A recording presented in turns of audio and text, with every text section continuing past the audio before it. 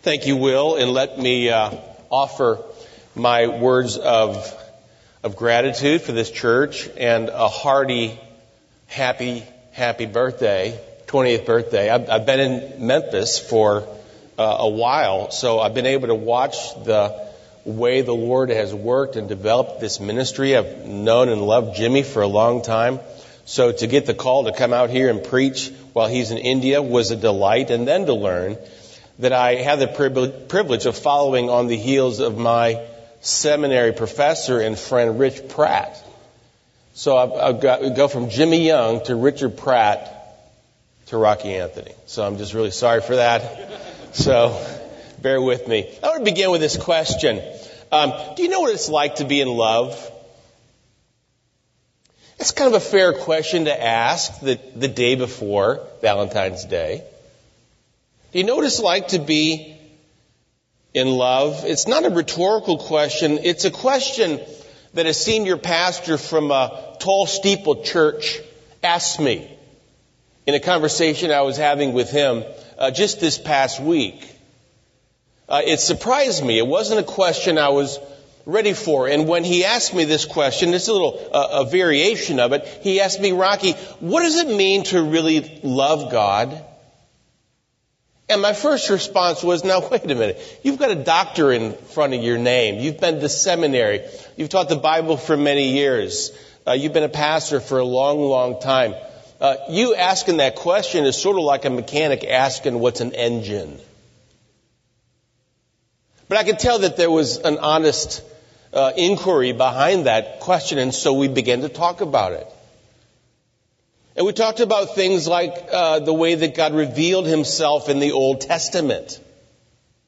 And said things like this from Deuteronomy 6. Hear, O Israel, the Lord our God, the Lord is one. Love the Lord your God with what?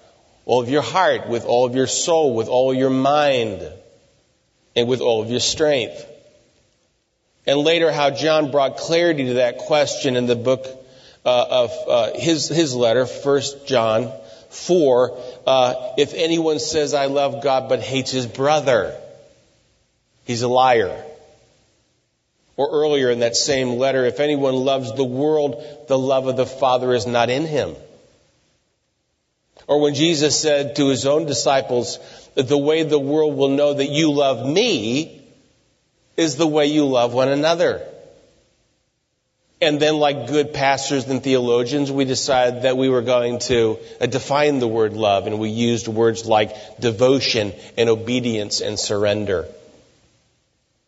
And eventually we wrapped up our conversation, and he thanked me for the help that I had given him. I felt resourceful. I felt needed. I went on with my day. But you know, the more I reflected back on that conversation, the more uneasy, the more disappointed I was with that conversation and my answers to that most basic question. Rocky, what does it really mean to love God? And I felt very much that my dialogue with him was sterile, was shallow, was lacking real passion. And friend, that was only heightened when I was forced to live with this text in my soul, this text we're going to read in just a moment here. Because see, this story, this encounter from the Gospel of Luke chapter 7, which I'll ask you to turn to now, is a story about a woman who's in love. And if that woman, this woman that we're going to read about, if she was listening in to the conversation between me and my pastor friend, she would have said things about a depth of love and adoration and affection and pouring one's heart out fully toward those whom one loves. And she would have brought into that conversation a depth of warmth that would have shamed two pastors, I think, deeply. So let me ask the question again. What does it mean to really love God? Seems like an appropriate question to ask the day before Valentine's Day. And before we read this text, what I'd like to do is just to pause and pray that God would help us to see the power, the profundity of this story. And that by the time we leave, you and I would be better equipped to answer this most basic Christian question. If you're sitting next to somebody that you love, why don't you go ahead and grab their hand? I'm going to pray. Lord Jesus, we are capable of so much love, and yet we are mindful today that we often love the wrong things for the wrong reasons. Please free us from the idols of our hearts, the idols that we have chased after and filled our lives with. Would you use your word this morning to rekindle our love for you? Would you speak to us, O lover of our souls? For we, your servants, are listening. Amen. Again, we're reading from the Gospel of Luke. And I'm reading from the English Standard Version. And I understand that some of you have that. Not everyone does. But do your best to follow along. Luke chapter 7. I'll begin reading with verse 36. One of the Pharisees asked Jesus, to eat with him. And he went into the Pharisee's house and took his place at the table. And behold, a woman of the city, who was a sinner, when she learned that he was reclining at the Pharisee's house, brought an alabaster flask of ointment, and standing behind him at his feet, weeping, she began to wet his feet with her tears, and wiping them with the hair of her head, and kissed his feet and anointed them with the ointment. Now when the Pharisee who had invited him saw this, he said to himself, if this man were a prophet, he would have known who and what sort of woman this is who is touching him, for she is a sinner. And Jesus, answering, said to him, Simon, I have something to say to you. And he answered, say it, teacher. A certain moneylender had two debtors. One owed 500 denarii and the other 50. When they could not pay, he canceled the debt of both. Now, which of them will love him more? Simon answered, the one, I suppose, for whom he canceled the larger debt. And he said to him, you have judged rightly. Then turning toward the woman, he said to Simon, do you see this woman? I entered your house, you gave me no water for my feet, but she has wet my feet with her tears and wiped them with her hair. You gave me no kiss, but from the time I came in, she has not ceased to kiss my feet. You did not anoint my head with oil, but she has anointed my feet with ointment. Therefore, I tell you, her sins, which are many, are forgiven, for she loved much. But he who is forgiven little loves little. And he said to her, your sins are forgiven. Then those who were at the table with him began to say among themselves, who is this who even forgives sins? And he said to the woman, your faith has saved you.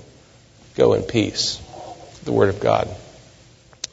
Start with a little background. Jesus, as we read, was invited to Simon's house. Simon was a Pharisee. You know about Pharisees. You know that they were the professional Christians. They were the elite. They were rich. They believed that they were right before God and made right with God through their own obedience, through the keeping of the law. Not just the Ten Commandment law, but literally hundreds of other little laws that bound every aspect of life. They were, at least in their own minds, at the very top of the spiritual pecking order. And so it's no mystery that throughout Jesus' ministry, he warred against and had most trouble with the Pharisees. Why? Well, because Jesus came from heaven to set us free from that kind of way of trying to please God. trying to do good and be good and keep the rules and try to appease God's wrath through our own good deeds, which was the script of the Pharisees. And of course, for them, the better they thought they performed, the better they felt about themselves, which increased their level of pride and arrogance, self-righteousness. And Jesus said, I came to fulfill the law. I came not to bring condemnation, but to set you free. And so Jesus and the Pharisees were always going toe to toe. Their gospel was a completely different gospel. I love this verse from Titus 3:5. He, Jesus, saved us not because of the righteous things that we have done, but what? But because of His mercy. And so it's not a surprise that not only did Jesus war against the Pharisees that He often referred to as whitewashed tombs. Bright and clean looking on the outside, but death, nothing inside. Not only did He war against them, but they warred against Him. They hated Him.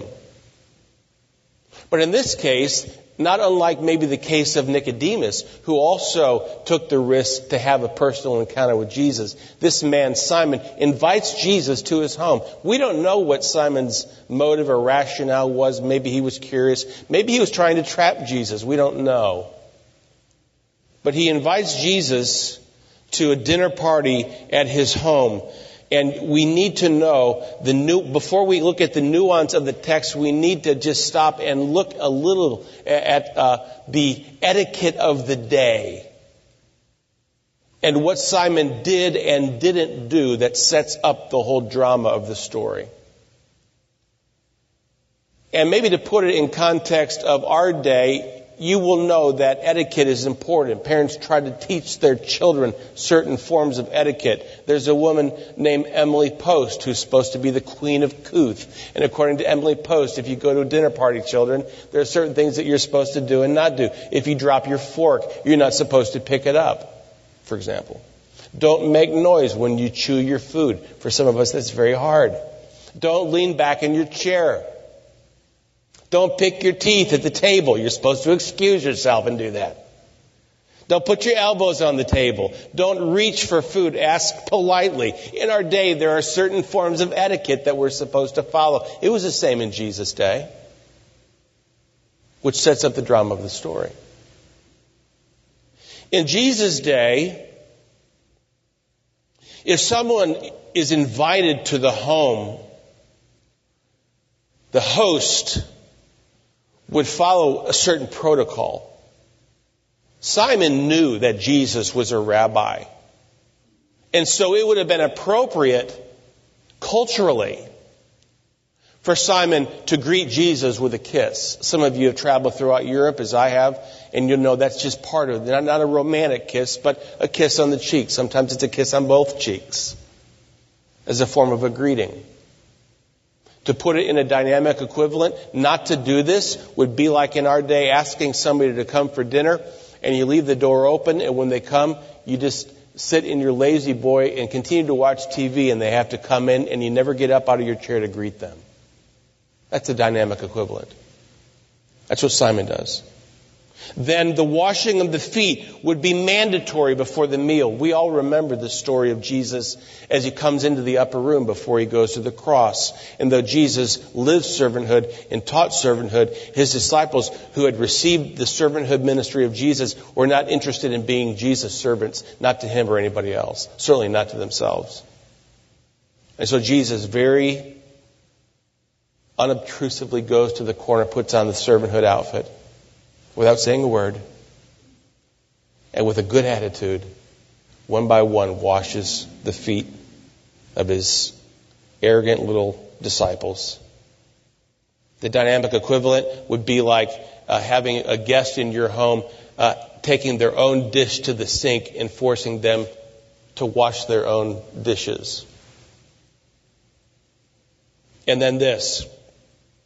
It would be appropriate. It would be part of culture and the etiquette of the day that the host would give his guest some oil for anointing. One commentator put it this way: it was a very dusty, arid climate, and the scarcity of lotion and deodorant, such a gesture would be particularly refreshing. Here's the point, friends. Simon did none of these things. None. He does not give Jesus a greeting. There's no water for his feet. There's no anointing of his head. Everyone there at the dinner party would know that this was a deliberate slap in the face of Jesus, intended to insult him, intended to offend him. And then there's this woman who responds to Jesus in such a radically different way. And you look at the response of the woman, and you look at the response of Simon, and it begs this question: how could these two people respond to Jesus so differently? They're both in the presence of Jesus. They're both interested in Jesus and want something of him. They both heard his teaching. One of them is transformed and changed. There's an outpouring of love and joy from her life. The other remains distant and cool and detached. One is sent away condemned and confused and a little miffed. The other is sent away totally transformed and blessed. And as I thought about this passage and carried it with me, I thought about this simple question: what made the difference? And I'll tell you why that matters. I'll tell you why that matters. Get this. Because as we sit here this morning, friends, we are in the presence of that same Jesus. And we will leave this encounter with him one of two ways. Our hearts will be transformed. There will be an outpouring of love and devotion, obedience. Or like Simon, aloof, cold. Maybe our hearts will become even more distant. And of course, I'm wondering, how will you leave? Where is your heart? Well, that's the background, some cultural practices. Let's walk through the story. You've heard it. A woman hears that Jesus is in town. She's at the home of the Pharisee, and she goes and she gets this alabaster flask, and she runs to Simon's house. You need to know it was not just Simon who was breaking the social etiquette of the day. This woman was breaking every conceivable etiquette for women of that day. In those days, women were not invited or accepted at banquets. They were second-class citizens. Jewish rabbis did not speak to women in public. They did not eat with them in public. Certainly, a woman like this never would have been allowed near a rabbi or a teacher. And though her sins are not named, we can only imagine, because she's a prostitute, she's a woman of the city, so that when Jesus says her sins are many, everybody knows exactly what he's talking about. She lived in the Red Torch District. She had a story. And yet, she knew in her soul that there was a deep desperation, a need. She knew she was a sinner. She was deeply convicted by her sin. She approaches Jesus in spite of all the strikes against her. And so Jesus perceives that as this woman pours out the ointment and cries and wipes the dust from his feet, that Simon, taking all of this in, has a high level of disapproval about the whole scene. And it's rather ironic that Simon comes to the conclusion, I don't think that you're a prophet. And he's thinking this to himself. Because you're allowing such a woman to touch you, Jesus. And in the irony of the story, verse 40, Jesus answers Simon. He answers his thoughts, not his words. And he says, Simon, I want to tell you a story. And whenever Jesus says something like that, we need to pay very close attention, because what's about to come next is really good, always. And Simon's response is, say it, teacher, let's hear your story. And I'll just summarize the story. It's a story about two debtors. One owes 500 denarii. That was about an annual wage for a worker. The other owns 50 denarii. And that's about a month's wage. And the important thing about these two debtors is that neither could repay the debt. And in an odd twist of fate, as Jesus tells the story, both of these debtors had their debt forgiven. Amazing. And Jesus asks Simon, hey Simon, question. Which of these two debtors do you think had more love in their heart for the banker, for the one who forgave the debt? And again, it's important to put yourself in the story. I picture Simon trying to figure out, now is this a trick question? And he says, basically, I guess it would be the one who had the largest debt forgiven, Jesus. I guess that would be the one who would love the most. And then Jesus says, you're right, Simon. And then Jesus turns to the woman, but says to Simon, Simon, you and this woman are those two debtors. Don't miss the point of this story, Simon. From the minute I came in this room, this woman has showed me love. She has showered me with attention, and you've not. And again, friend, one of the important takeaways from this story is this. It teaches us that love for Jesus is not mere intellectual assent. It is not about just sterile obedience in doing the right thing. It is about extreme love being poured out in extravagant ways. It's the decision to be strategic and intentional about our devotion and surrender to Jesus Christ. It is bringing all that we have and all of who we are to Him. And you might be thinking, wow, that's a big statement, Rocky. Thank you. That's kind of overwhelming. How do I do that? How do I even get there? And in the few minutes we have left, what I'd like to do is just use this woman's story, her way of relating to Jesus, as a roadmap for us on how we might respond to Jesus with extravagant love. And I pointed out to Will that there's very little room in your sermon note section of your bulletin, which I took a little offense at, Will, but that's all right. But if you want to jot these down, here's the first one. This woman, this unnamed woman, who we'll meet in heaven someday, loved Jesus with intentionality. She loved Jesus with intentionality. She learns that Jesus is at this home, and before she goes out the door, she sees this flask. And this is not one of those small little gift flasks, little gift bottles that you'll get at Christmas time as a sample. That's one of the things I always do for my wife at Christmas time. I go bum all the little cosmetic counters. I look like a sad little puppy, and can I have some gift samples, please? And they give me those. I get her other things, but I get those. I try to pile those in her stocking. That's something I do every day. It's not like that. Another gospel said this alabaster ointment probably weighed a pound. It was maybe an heirloom.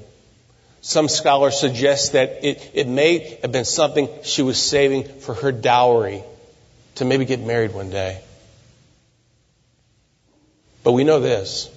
It was absolutely the most valuable possession that she had. And as she walks by it, maybe she says to herself, I wonder if Jesus would be blessed by this. Her heart is so filled with love. She takes the flask and she breaks it out and pours it on Jesus as an outpouring of love for Him. And I think about my life, and I think about how unintentional I am in my loving service rendered to Jesus and to others. I'll tell you this, I am always open to other people loving me that way. Always open to that. But I can't think of the last time where I began my day thinking, Lord, today I'm going to be thoughtful. I'm going to be strategic and intentional in the way I love others, love you by loving others in my life. And you may wonder, well, what would that look like? I'll give you an example that's very fresh on my mind. I had lunch with a good friend. I've known him for 20 years. We had lunch this past Thursday. He's a business owner. He's a busy guy. Has a son getting married this summer. But he was burdened by a story that he heard. The story about a Hispanic mother who's dying of breast cancer. She has 3 sons. Single mom. And her one cry, her one plea was, keep my boys together. Keep my boys together. She's now on hospice. And now with her pleading and with the help of 2 other couples, they pursued custody of these boys and were just recently awarded temporary custody pending a planned permanent legal custody hearing in juvenile court.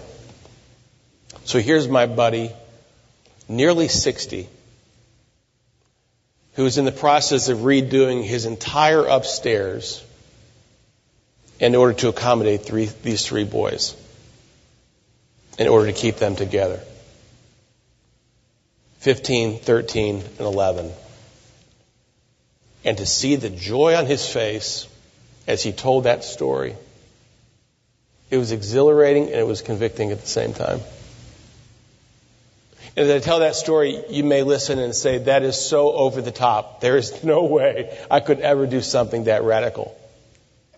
Maybe for you, it's simply looking at the ministry opportunities through Gracie Van and saying, this precious time that I protect so tightly and so carefully, maybe it's giving up some of that time as an expression of my love for Christ. Maybe it's mentoring the child of a single mother.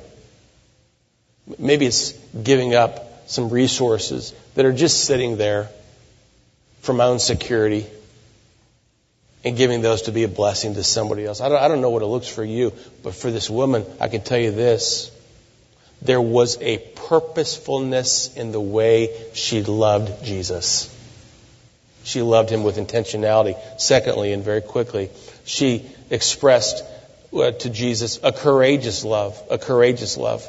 She walks right into hostile territory, broke all the etiquette, all the conventional wisdom of the day, and basically said, I don't care what anybody else says or does. I am going to pour myself out as a love offering to the Lord. And she did it. I don't care what the Pharisee says. I don't care what Jesus' disciple says. I'm going to do it. Now think of the difference in this moment about the difference between this woman and Simon. And I would say the problem with Simon, that Simon, among other things, he lived in what I'll call this morning a Jack Horner world. Remember that story, little Jack Horner? I'll recite it for you again. And some of you will pick this up. Little Jack Horner sat in a corner eating a Christmas pie. He stuck in his thumb and pulled out a plum and said, what? What a good boy am I. It's a little liturgical moment that we had right there. That was good. I've secured my success. I'm great. I did it myself. What a good boy am I. And yet when you reflect back on that story, I've got a couple questions about it. First of all, what's little Jack doing in the corner? And I think about every time I've ever seen a picture in a nursery rhyme of little Jack sitting in the corner, he's got a whole pie sitting in his lap. I've never known a mother to give a son who's sitting in the corner a whole pie. And he goes into the pie and he pulls out a plum and he's taking all this credit for something he didn't do. His mom made the pie. And then he's eating the pie with his fingers. I've never known a mom to allow a kid to eat food with his own hands. And then after all this broken etiquette and stuff that he shouldn't have done, what's the refrain? What a good boy am I. What a good boy am I. What a good boy am I. Doesn't make a difference how I get there as long as I get there. We live in a world like that. Simon is a man who is self-assured and self-justified as he assesses his own good needs, his righteousness. He doesn't see himself as a man in need of mercy and grace. He is the ancient little Jack Horner who's able to overlook and rationalize his sin and come to the conclusion, what a good boy am I. I did it myself. You know anybody like that? Think for a moment how many times over the years that some of you have sat in this very sanctuary, or maybe in a retreat setting, maybe country place. Maybe it was Young Life. Maybe it was Emmaus. And you had this profound encounter with Jesus. And you made this commitment to Him. Jesus, I'm going to live for you. I don't care what it costs me. I don't care what kind of pressure I encounter. I'm going to live for you. I am sold out for you. But then the next day, you move into hostile territory. Maybe that's your workplace. Maybe that's your school. Maybe that's your circle of friends. Maybe that's your family. And the temperature gets turned up, and suddenly your convictions and commitment to follow Jesus starts to wane and fade, and you become quiet and determined. It's just easier to fit in and be accepted than it is to stand strong for Jesus. I love it that this woman determined that she was going to live out a courageous faith, an intentional faith and a courageous faith. And then we'll close with this, that she loves Jesus with an appropriate faith. An appropriate faith.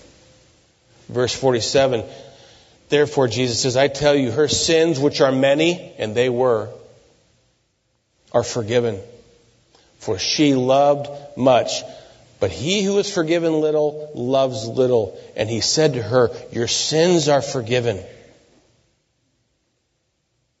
And it's this picture of the gospel that Jesus came into the world to take on all of your sins and mine. And that in spite of your sins and the brokenness and the rebellion and the hostility and the spiritual ambivalence, He continued to come after you and after you and after you and after you. To love you well and to keep pursuing you and loving you well. And those who have received that love and who swim in that love and who realize that that love has washed away the mountain of their moral debt and sin. Those who realize that love much. But those who think they only have a thimble full of forgiveness that's necessary love very little. Jesus tells another story about the parable of the unmerciful servant. It's the same message.